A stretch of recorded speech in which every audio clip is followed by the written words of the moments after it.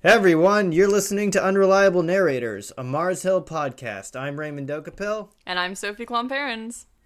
Unreliable Narrators is a podcast hosted by STOA alumni where we discuss media, literature, and the arts, and how they relate to Christ, the self, and the world. In this episode, we'll be discussing Shusaku Endo's 1966 novel, Silence. We hope you enjoy our discussion. You're listening to Unreliable Narrators. There are no new words under the sun. There are no new notes I have left to hum. There are no new rhymes yet to be sung. There are no new chords that strings haven't strummed. So one of our listeners, Camille, writes, "Hey guys, thanks so much for making this podcast. I found it both helpful and enjoyable. I would love for you to discuss Shusaku Endo's Silence, since it's a hard topic in which to find hope. I haven't actually read it, but that's what I gleaned from summaries and reviews." So I went ahead and read this book. What did you say? I said she's not wrong. Yeah, it is definitely hard, so we're going to do a lot of digging here. I went ahead and read the book. Sophie watched the movie. I haven't watched the movie, and Sophie hasn't read the book. So yeah, we will just combine our minds together and see how this turns out. So first we're going to talk a little bit about Shusaku Endo, and then we'll dive a little bit into the plot of the story, some themes. Hopefully make it we'll get to some Mars Hill moments somewhere along the way. Yeah, hopefully. That's the hope. So anyway, Shusaku Endo, he is a Japanese author. He was born in 1921. He converted to Catholicism at the age of 11.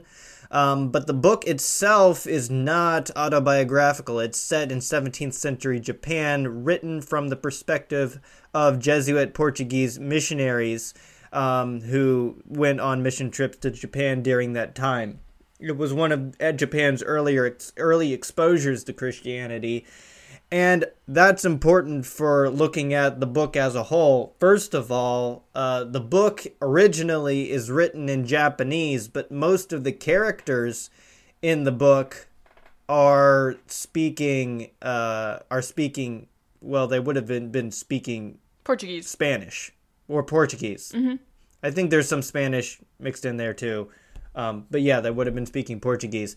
So it's kind of like how in every single historical show, everyone is speaking British English, no matter whether they're in Russia or France or, the 11th century or whatever. I mean, that's the original audience. So we're reading a translation. I'm reading a translation. So that's a little bit of a disclaimer there. There may be our problems in our interpretation just from the get-go. But anyway, here's our summary of what this story is about. So there's a couple characters, Father Rodriguez and Garp. Rodriguez is the main character. And they've come to Japan. They're former students of the priest Ferreira. I'm going to butcher all the names, whatever. Father Ferreira, they come to Japan in a covert route through Macau, China. And just as the story is opened up, we've learned some pretty disturbing news. We've learned that Father Ferreira has apostatized. That is, he has denied the faith under the weight of Japanese persecution. And Father Rodriguez and Garp are coming in with this kind of with a lot of reservations in mind, because everyone is pretty shocked that Ferreira has done this. And this is kind of what this book is going to be about as a whole. We're dealing with, what do we do with Christians after, under the weight of persecution, they have either denied the faith, or in this case, they trample on the fumi, and the fumi is what's the English word for that? It's like an image. It's basically an icon, but it's made out of stone and it's not painted, from my understanding. Yeah, and so they're Jesuit Catholic priests, so trampling on the fumi is something that is very has a lot of significance for them, and that's what most of this is centered around. So a couple other characters, Kichijiro, who is a Japanese peasant, who is this sort of alcoholic guide who really made me think of Smeagol. And I think that's sort of interesting. There's some archetype going on there. And they don't really trust him, but he's the only person who can get him around in Japan. And then there's Inoue, a person who has a reputation, and Inoue is one of the head persecutors of the Christian missionaries, and he has a reputation for being extremely cruel and devilish. And so they're going around under the guidance of Kichijiro, and nobody really trusts him because he's described as sort of servile and sneaky, although they don't really know whether he is an honest converted Christian or whether he's merely kind of living in fear or that sort of thing. And so a lot of this is written from the perspective of Rodriguez, who is struggling constantly with his faith as he watches his fellow Christian brothers and sisters be persecuted in pretty graphic and horrible ways. And obviously, the book being called Silence, what the major theme of this book is the idea of God simply not being present or not rewarding the Christians who have suffered in such terrible circumstances in Japan. And so he emphasizes a lot whether the silence of God, and that's a big theme here. I'm going to sort of skip over the graphic descriptions of the manner of Japanese persecution unless you want to talk about that a little bit, Sophie. Just for we might have to put on a listener disclaimer if we talked about it in too much detail. Yeah. Suffice it to say, I don't think we really need to go into lots of the specific details, except that I don't know what it would be like reading the book, but putting it into film form is pretty disturbing. If you're thinking about watching this film, it's very well done. I thought it was a really good movie, but oh my gosh, hard to watch. And the methods of torture are pretty difficult. And it makes the story work because you have to understand why someone would give up a very real faith, or at least, well, the whole question is whether he actually gives up his faith by apostatizing in the end.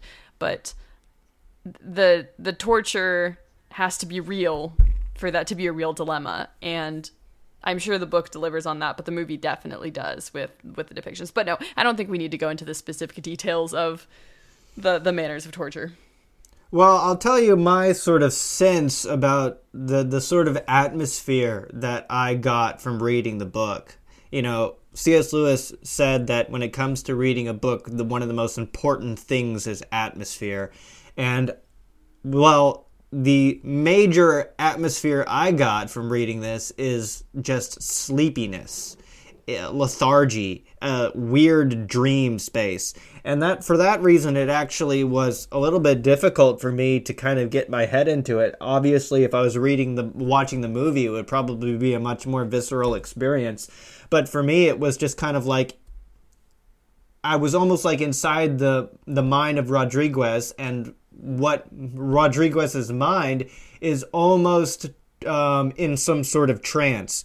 And one of the things that he constantly meditates on is the fact that his experience as being a persecuted martyr in Japan is extremely underwhelming.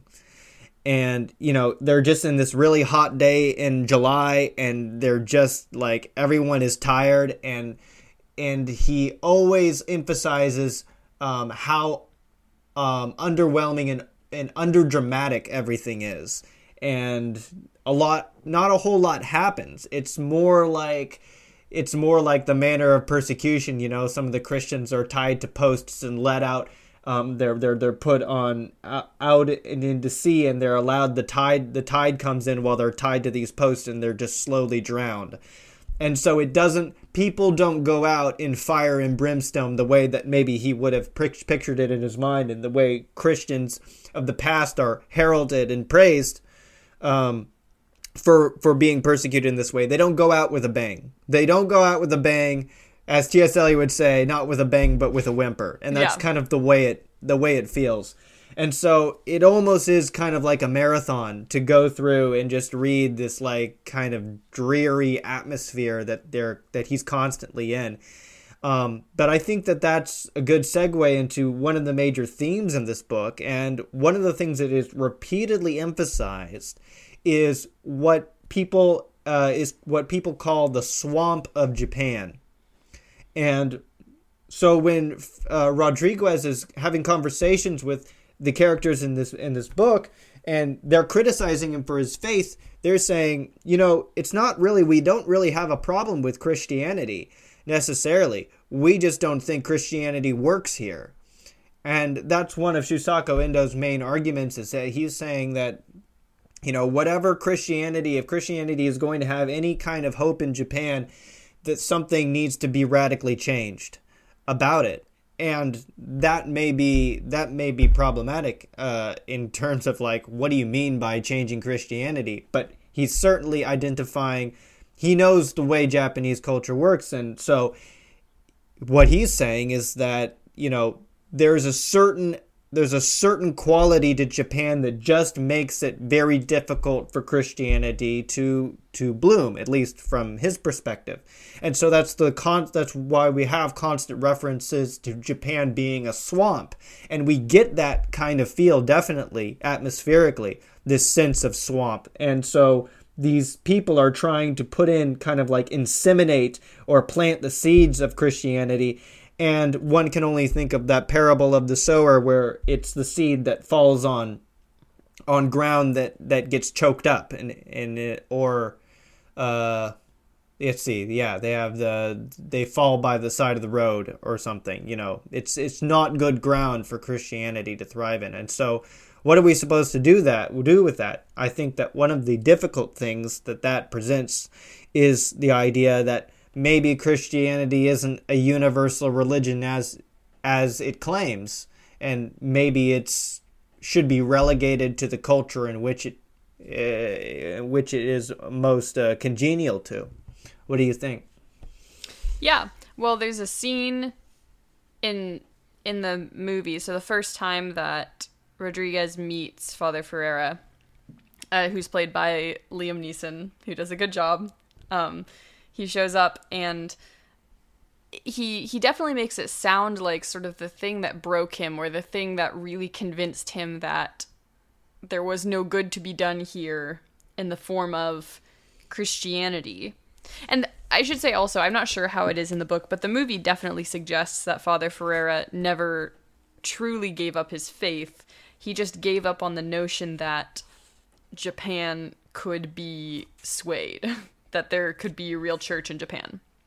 And he specifies that the thing that convinced him was when he realized that his Japanese parishioners were understanding Christianity and understanding the gospel in a way that wasn't true.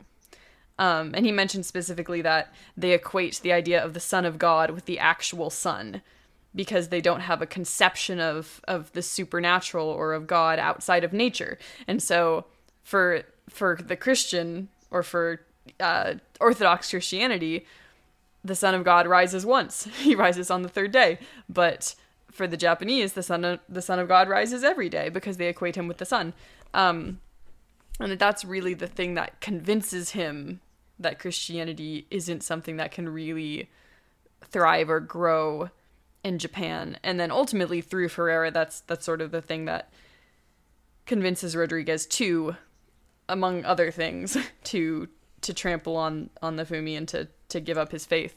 I have a direct quote from this. This is Father Ferreira speaking to Rodriguez on this subject. The very word Deus, the Japanese freely changed to Dainichi, the great sun. To the Japanese who adored the sun, the pronunciation of Deus and Dainichi was almost the same.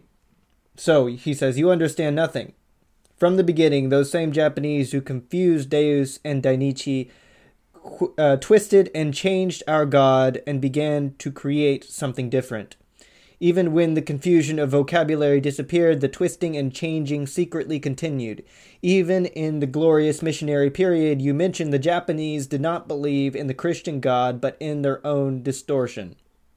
So what we're dealing with a lot is actually issues of translation, and that's another interesting problem, which I think is actually a problem that comes up almost every single time there's any kind of mission effort on the part of Christians. For example, there was a story of the Wycliffe Bible translators, and they were in some country, I believe it was South America, but I'm not sure, in which they were trying to, they were having a huge debate over whether they should translate the Bible in the New Testament, where Jesus says, I am the bread of life, to I am the potato of life. Because bread of life, bread was the staple of food, obviously, of the Jews at that time, the first century Jews, but the staple food of this tribe was a potato. So, where do we draw the line? Do we in between letter of the law and spirit of the law? And should we actually change? Because then we're actually maybe becoming less educationally informed in the actual culture to which the New Testament emerged out of.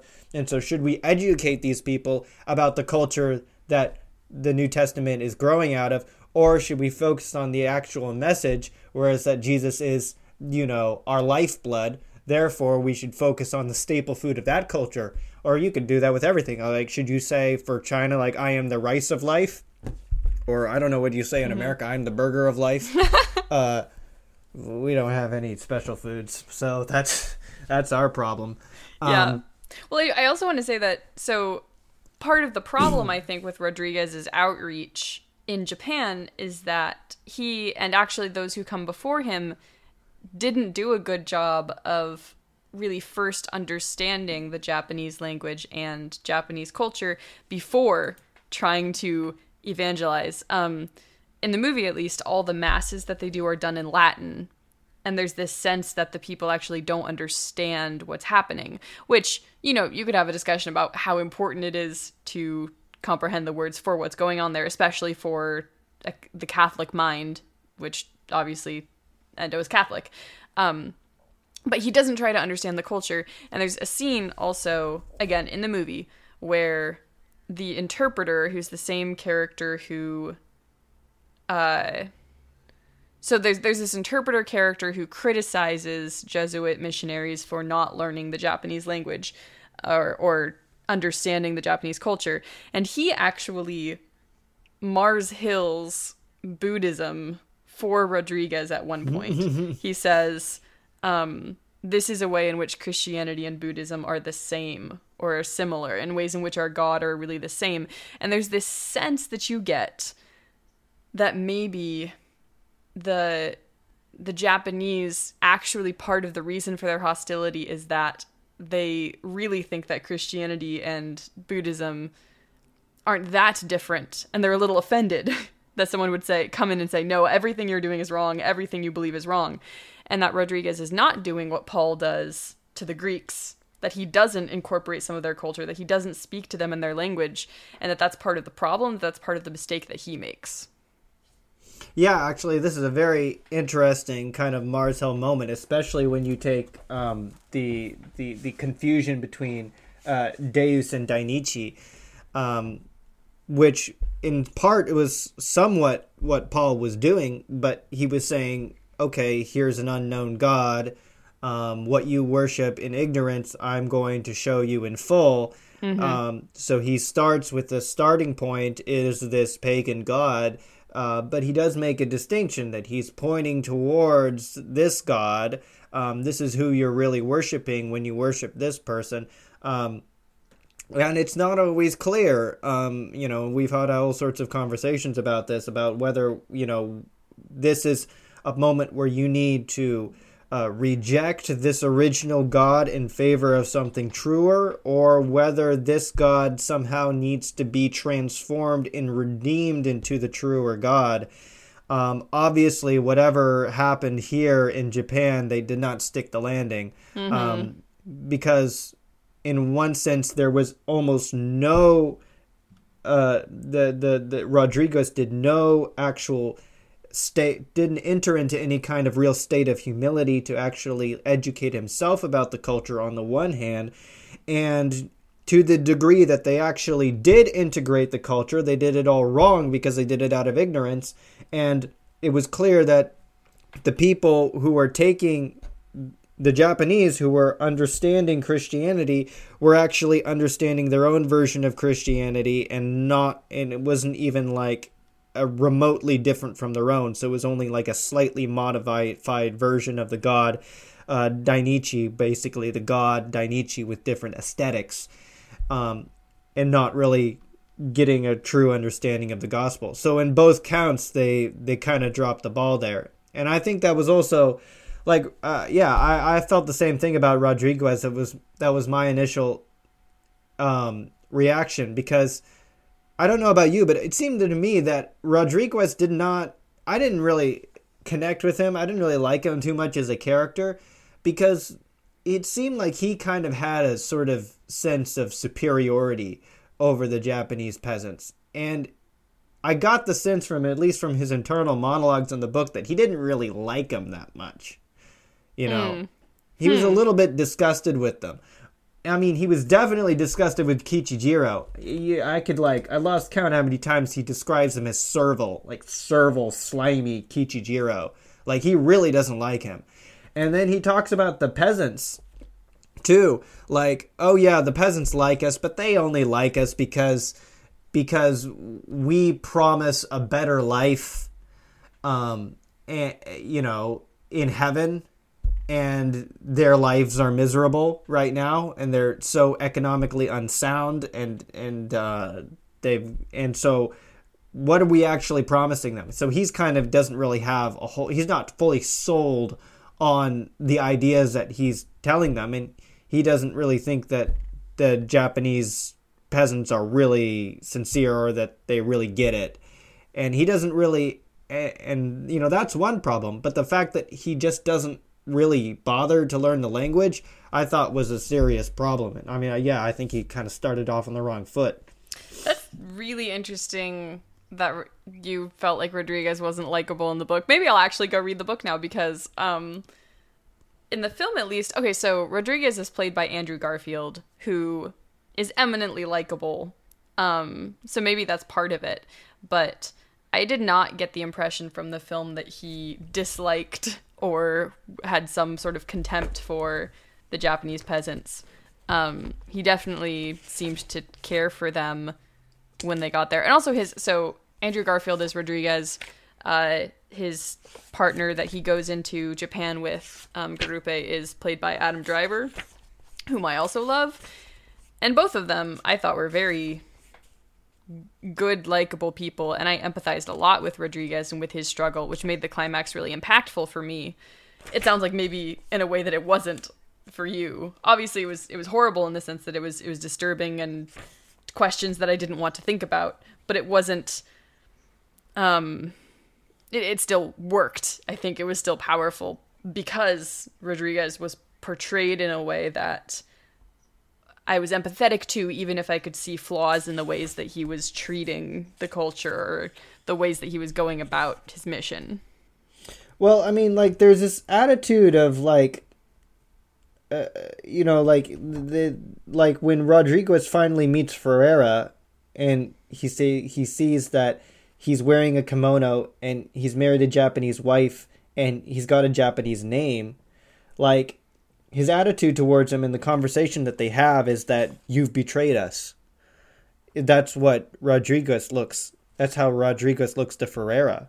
Is like he sees that the fact that he's wearing a kimono and married a Japanese wife is like a bad thing, and that to me reveals a little bit of a wrong-headed mindset about this. Because for me, if I would understand it, like if you're going to be a missionary, go wear a kimono and, marry a Japanese wife and get a Japanese name. That should be the first thing that you do. Maybe not the Japanese wife thing. I mean, they're they're Catholic priests, but Yeah. you know, I mean, like, I don't see any of those things as bad things, but the fact that it's viewed that way, at least from his perspective, like, you don't get any of these. He doesn't get put on the kimono and name himself Sawana Chuan until after he apostatized, as if adopting those things is like a sign of his apostasy. Well, sure. I mean, I understand that, but also, I mean, maybe just to defend him a tiny bit, I think the taking a wife thing is maybe the most important element there.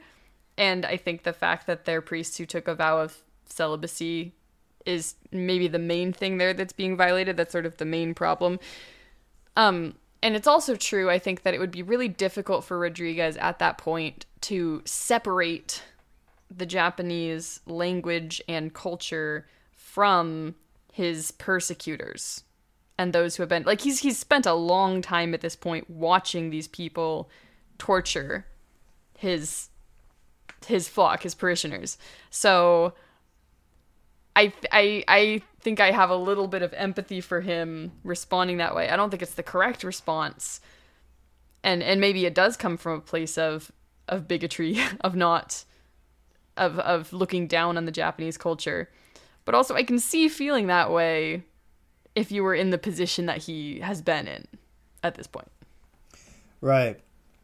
Well, so here are some of the interesting, I guess, artistic things that happened in this book. First, the silence of God, obviously.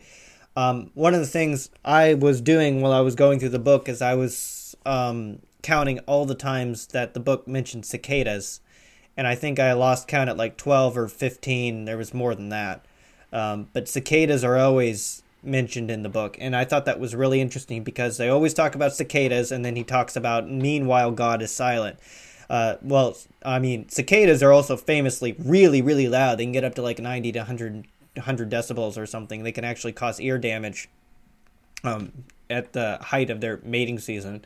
And they're also in Japanese culture, I think they're a symbol of immortality. Mm-hmm. And so I wonder what's going on there, what these constant references to cicadas. It almost makes me think of, I've never heard of silence quite this loud. Probably the most profound thing Taylor Swift ever wrote. Mm-hmm. Didn't think we would go there, but it just, like, I feel like that's kind of sort of we'll what's find a going literary on connection that makes you think, why didn't I think of that? Yeah, there it is. But I never heard silence quite this loud. It's like talking about the silence of God, and yet there's like really loud cicadas all the time. Mm-hmm. I actually, the funny thing, so you had mentioned that the book talks about cicadas all the time, and that was one of the only things I knew about this story once I was starting the movie, and the movie starts and it's a black screen, and the first thing you hear is really loud cicadas for probably 5 or 10 seconds, and then the title screen comes on and all the sound cuts out and it just says silence. So I thought that was kind of funny that immediately cicadas were obviously in the movie as there's a little bit of like irony juxtaposition that is deliberately happening there. And I do think so. The whole idea of the world and of nature and of the Japanese persecutors and the screams of the people being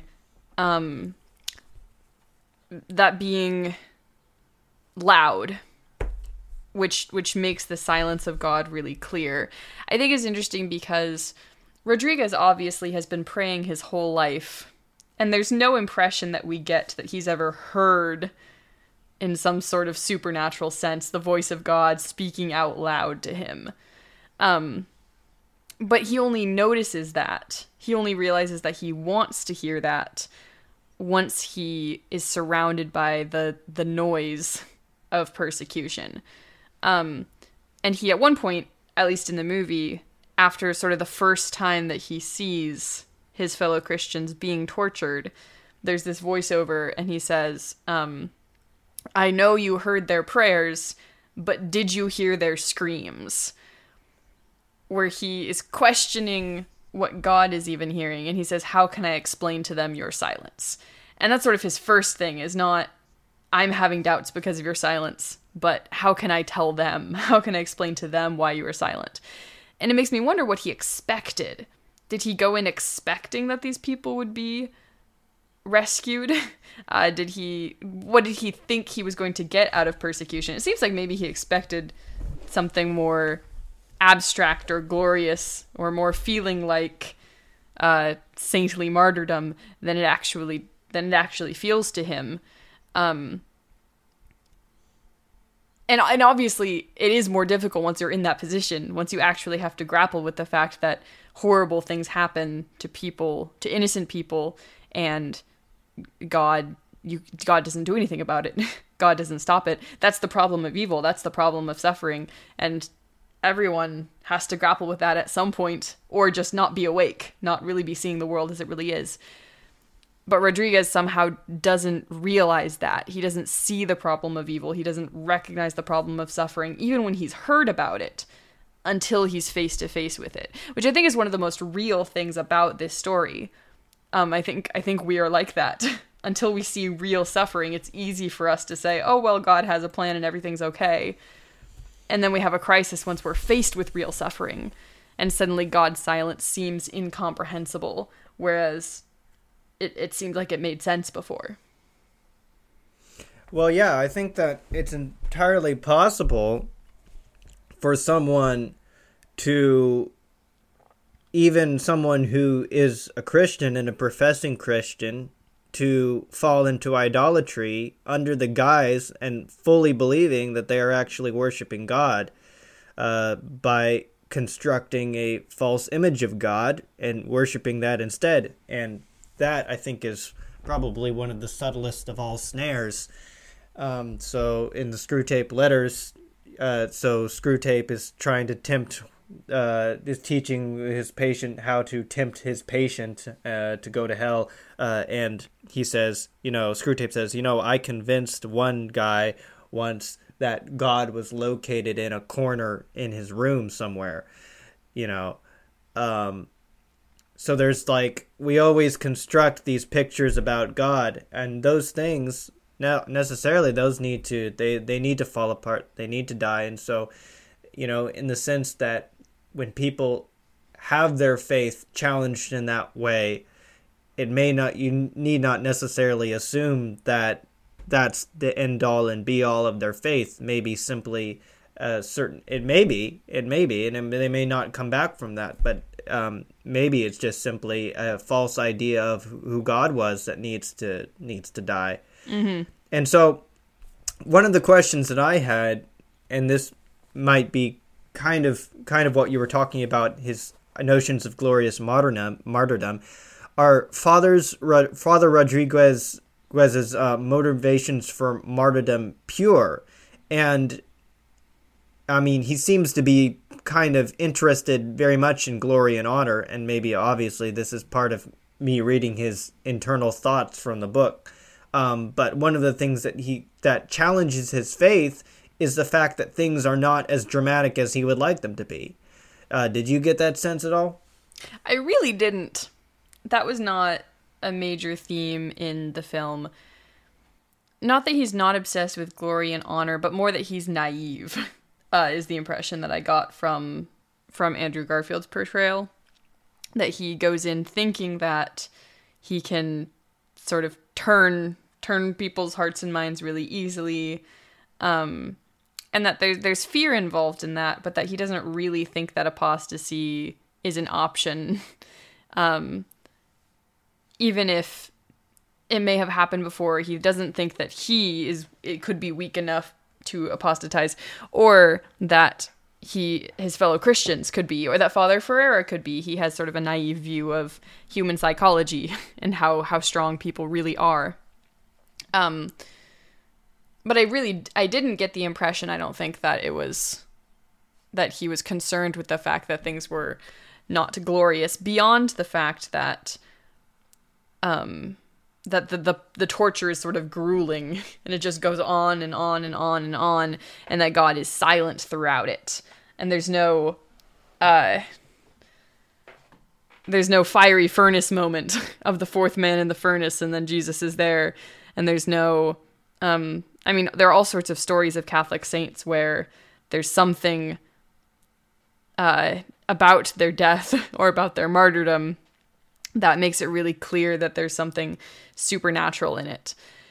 And that just doesn't happen here. But beyond that, I don't think I got the impression that he was in it for his own glory, except for the fact, actually, I will mention this. There's a fascinating scene, because throughout the movie, he is interested in and thinking about this image of the face of Christ that he's seen.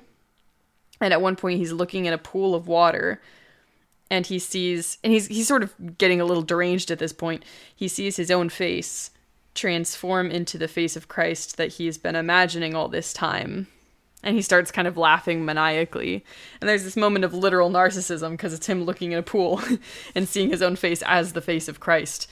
So there is that arrogance there, I think, in some sense. Well, he definitely struggles with it, because he says here, so he says, Kyrie eleison, Lord have mercy. Do not abandon me any more. After I am murdered, will the cicadas sing and the flies whirl their wings, inducing sleep? Do I want to be as heroic as that? And yet, am I looking for the true hidden martyrdom, or just a glorious death? Is it that I want to be honored, to be prayed to be called a saint? So that's why, and I don't know whether I can find where he says this elsewhere, but part of one of the things that he's saying when he's looking at Japan is the fact,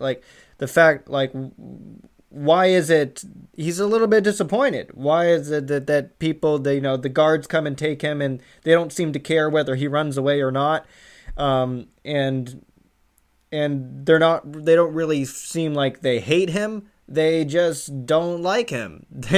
In fact, they had this kind of darkly humorous conversation where, the Christianity is compared to an ugly woman. Like, nothing is worse than the affections of an ugly woman.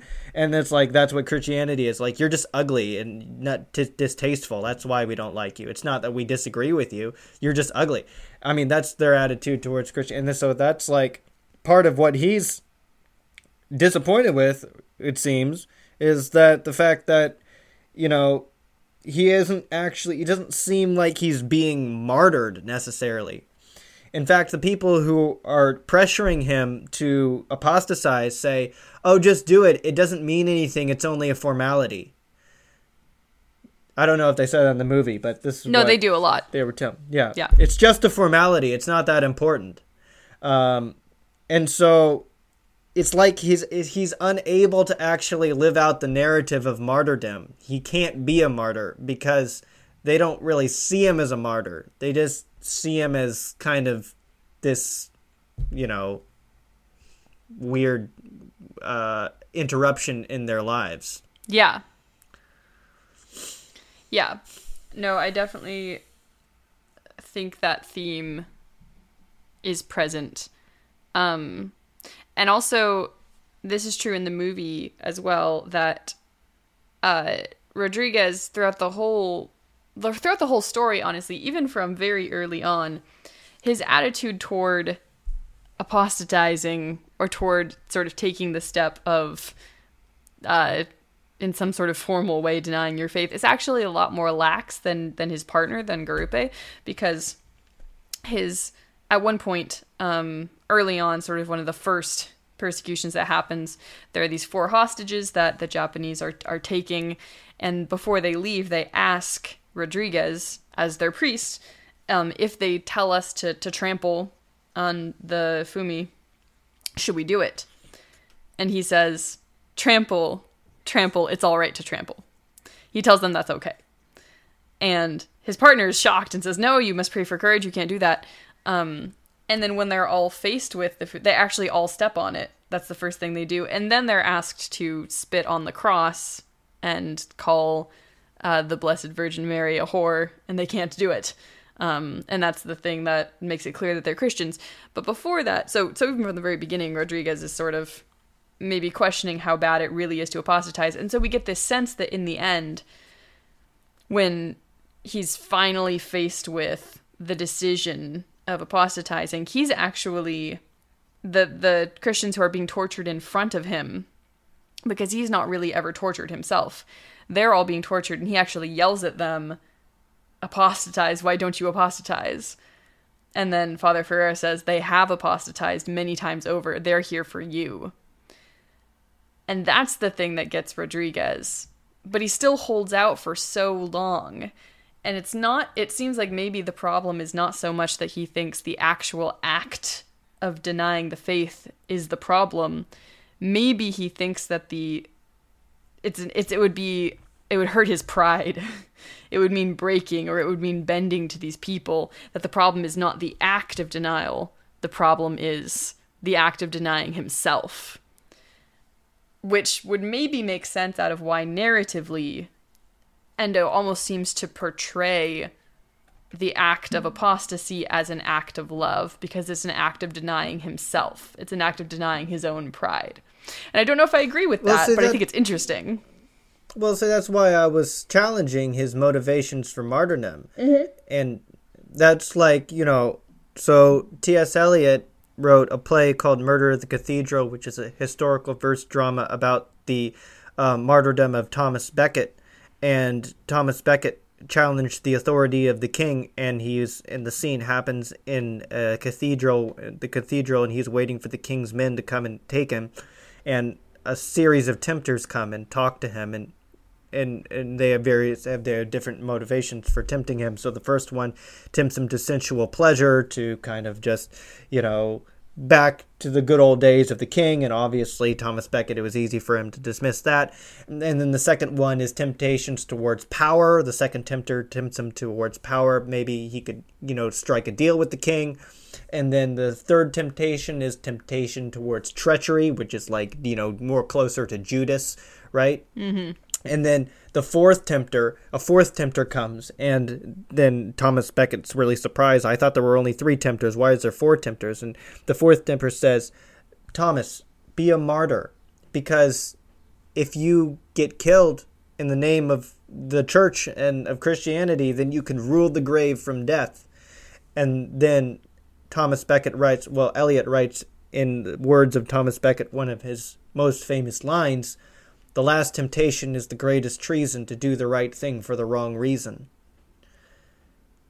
So, the temptation of martyrdom, the temptation to be a martyr for the sake of being a martyr, is the temptation of spiritual pride or self-righteousness, which Christians have warned in the Bible and, throughout history as being one of the most dangerous of sins. The sins of the mind are the most dangerous. Mm-hmm. Yeah. No, I absolutely think that's true.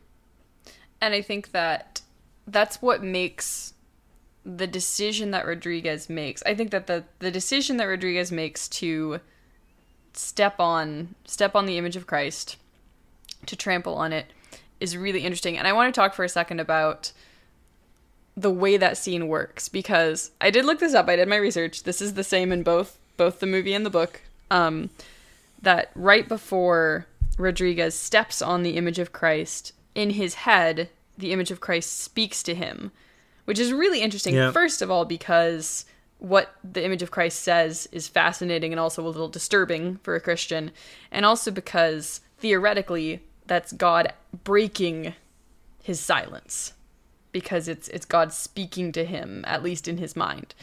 So the passage from the book is, "I too stood on the sacred image. For a moment this foot was on his face. It was on the face of the man who had been ever in my thoughts, on the face that was before me on the mountains, in my wanderings, in prison, on the best and most beautiful face that any man can ever know, on the face of him whom I have always longed to love. Even now that face is looking at me with eyes of pity from the plaque rubbed flat by many feet. 'Trample,' said those compassionate eyes. 'Trample. Your foot suffers in pain. It must suffer, like all the feet that have stepped on this plaque. But that pain alone is enough. I understand your pain and your suffering. It is for that reason that I am here.' And Rodriguez says, 'Lord, I resented your silence.' And then the voice of Christ says, I was not silent. I suffered beside you." So what Christ says, which is fascinating to me in the context of this story, is Christ is saying, I came to earth to be trampled by men. And they say that more explicitly in the film version of that same monologue that Christ says. And that the voice of Christ in his head at least suggests that the act of apostasy is an act of self-denial, which makes it an act of love. In this context. And it doesn't say that would be true in every context, but I think that it seems like both the movie and the book, that this story is portraying that particular act as something more heroic maybe than it is wrong, than it is true denial.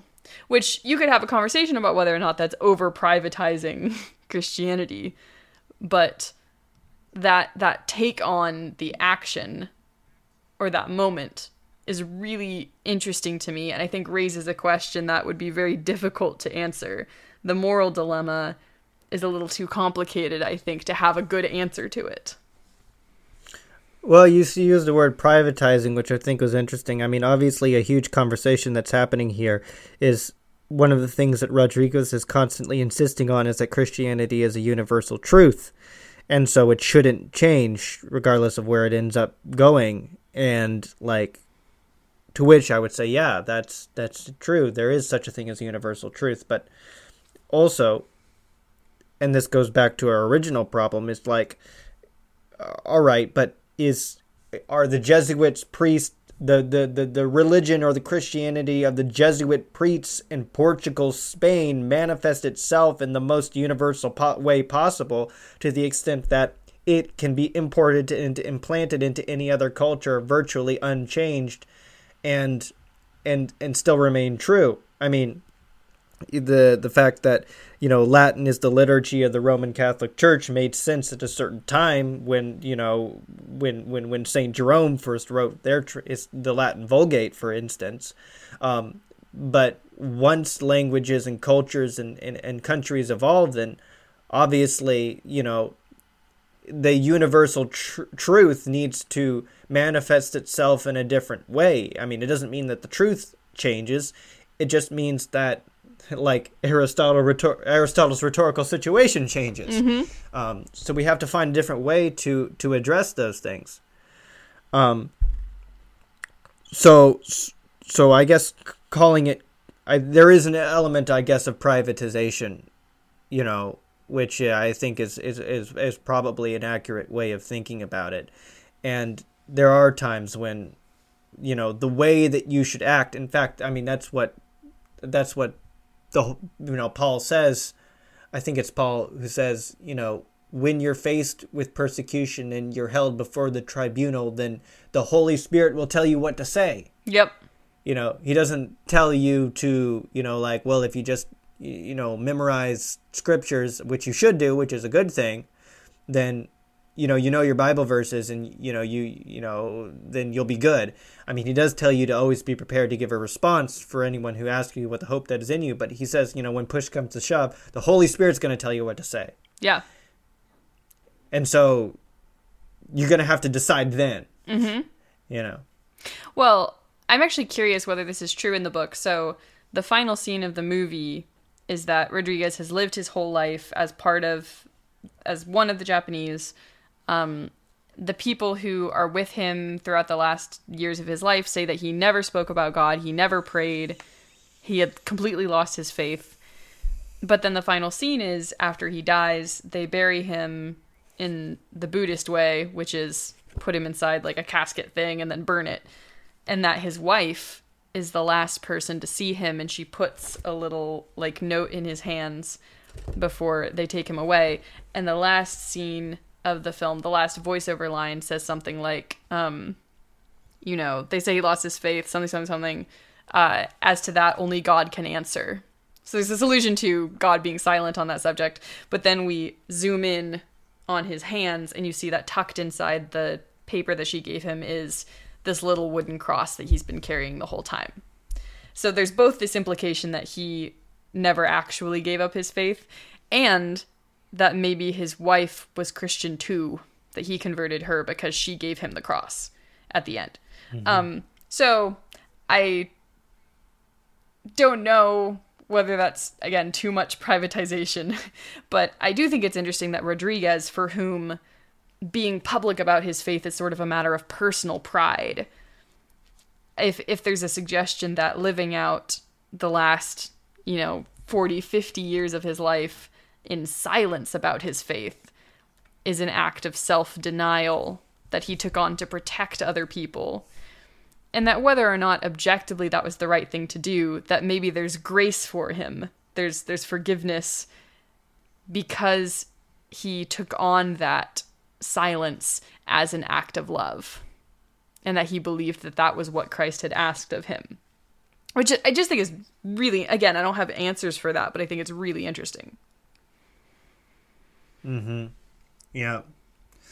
Well, I mean, I just think that, and maybe this is kind of, I'm committing the sin of higher criticism here and like reading against the grain, which I don't like doing.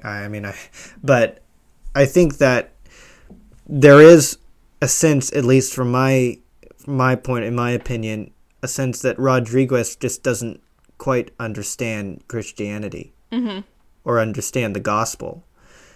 And I think that is a problem that he has to wrestle with, not at the end of the book, but from the beginning. Like I said, he started off on the wrong foot. He didn't come into this attitude of evangelism with the right attitude towards it. Or, what it means to actually, what grace actually means. And, he doesn't like what Paul does, and when in 1 Corinthians 9:19 through 23, right? He says, to the Jews I became a Jew to win the Jews, and to the Greeks, I become a Greek. And it's like, I do all this for the sake of the gospel, that I might share in its blessing. To the weak I became weak to win the weak. All that sort of thing. I didn't see him applying that, and I think that maybe there's a chance later on in a spiritual journey where he becomes to understand that in a deeper way. But maybe, I guess, like you said, in this situation at this time, maybe the right thing for him to do is to be silent, at least for a time. So he if he's going to be silent, at least for, take a sabbatical and be silent, maybe that's what he needs to do in order to hear God's voice. And maybe that's what we all need to do. If we're the ones who are doing all the talking, and we're not going to take a step back and listen to other people, like learn the language of the people around us, that's what you need to do. You have to be silent, and you have to listen. So maybe there's a time, some place later in his spiritual journey where he does actually break the silence, and he does speak again, and he does share the gospel. I mean, like, it's implied that he did share the gospel with his wife, which I guess would mean that he wasn't entirely silent with her. And so maybe he came to a place where he could, return to his faith in a more honest and authentic way. And maybe that's the hope, Yeah. if there's hope in the book. Well, I also think the other bit of hope that I find, so part of what makes the story so heart-wrenching is not just Rodriguez's story, because Rodriguez lives a long life, and what he does and his spiritual state is between him and God, right? It's up to God to judge. But there are all these people who are tortured and who suffer and who die for Christianity, and it's clear that not all of them apostatize. Like, some of them genuinely do die for the name of Christ. And I think the thing that Rodriguez misses that's so important is so I did read part of the book, and the part of the book that I read early on, Rodriguez describes this image of Christ that's his favorite image, and in the image Christ has his foot on a coffin, So there's this symbolic image of Christ conquering death through the resurrection of the dead.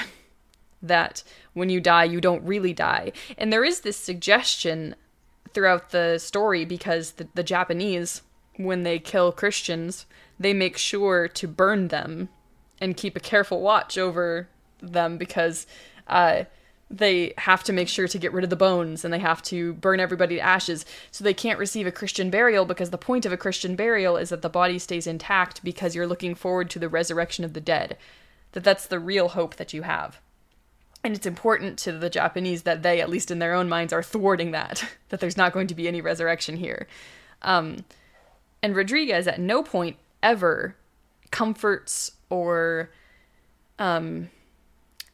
offers the hope to his parishioners that there is resurrection, that this is not the end, that they come back from the dead. Since we're getting close to Easter, I'll throw this in there, that in the Orthodox Church, or the Eastern Orthodox Church, at Easter, or they call it Pascha, there's a song, I guess. There's a piece of scripture that's sung over and over and over and over again, both on Pascha itself and then for the period of Pascha that follows. And it goes, Christ is risen from the dead, trampling down death by death, and upon those in the tombs bestowing life. And that's repeated over and over and over and over again, because that's the hope of Easter. That's what Easter is Easter is resurrection.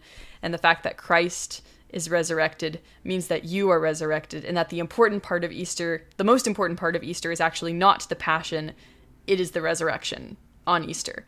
And the reason that's important is it means that you also die, and you also are resurrected from the dead. And Rodriguez just never seems to get that. He never says that for himself. He never says that for anyone else. His focus is entirely on what's happening now, what's happening to me right now, what I say and what I do right now, without recognizing the fact that the end for all of these people is resurrection. And that resurrection is God breaking silence. That Easter is breaking silence. And he never quite gets there. Yeah, there does seem to be sometimes in Christianity an emphasis on the Passion more than on the resurrection. I mean, I got that sense a little bit in the Passion of the Christ, which obviously is an artistic triumph, but, like the part where he's resurrected is just like, like 30 seconds at the end of the movie. And Mel Gibson did talk about making a sequel about the resurrection, but as far as I know, he hasn't made it yet. Mm-hmm. But that would have been very interesting to see that. I think that's definitely something that we as Christians should focus more on is on the resurrection, the fact that Christ is risen. So, all right. Well, it looks like we've come to the end of our hour. So we thank you everyone for listening. This has been a great podcast. We'll see you in a couple of weeks. Thanks for listening. Sorry this one was so grueling. Next one will be just hilarious. It'll be butterflies and unicorns. It'll be happiness. Yeah. You've been listening to Unreliable Narrators, a Mars Hill podcast. Unreliable Narrators is an original podcast produced by Stoa alumni. You can subscribe to our podcast wherever podcasts can be found. If you enjoyed this podcast, please visit our website at unreliablenarratorspodcast.wordpress.com or check out our Instagram at unreliablenarratorspodcast or email us at unreliablenarratorstoa@gmail.com. We'd love to hear your thoughts. This podcast is produced by Raymond Dokapil and Sophie Klomparens, and our theme music is No New Words by Caleb Klomparens. Until then, friends, we'll see you in a couple weeks. I know you can see something inside, the one part of me that I cannot hide. And maybe it's true that nothing is new, but I can see so much more in you.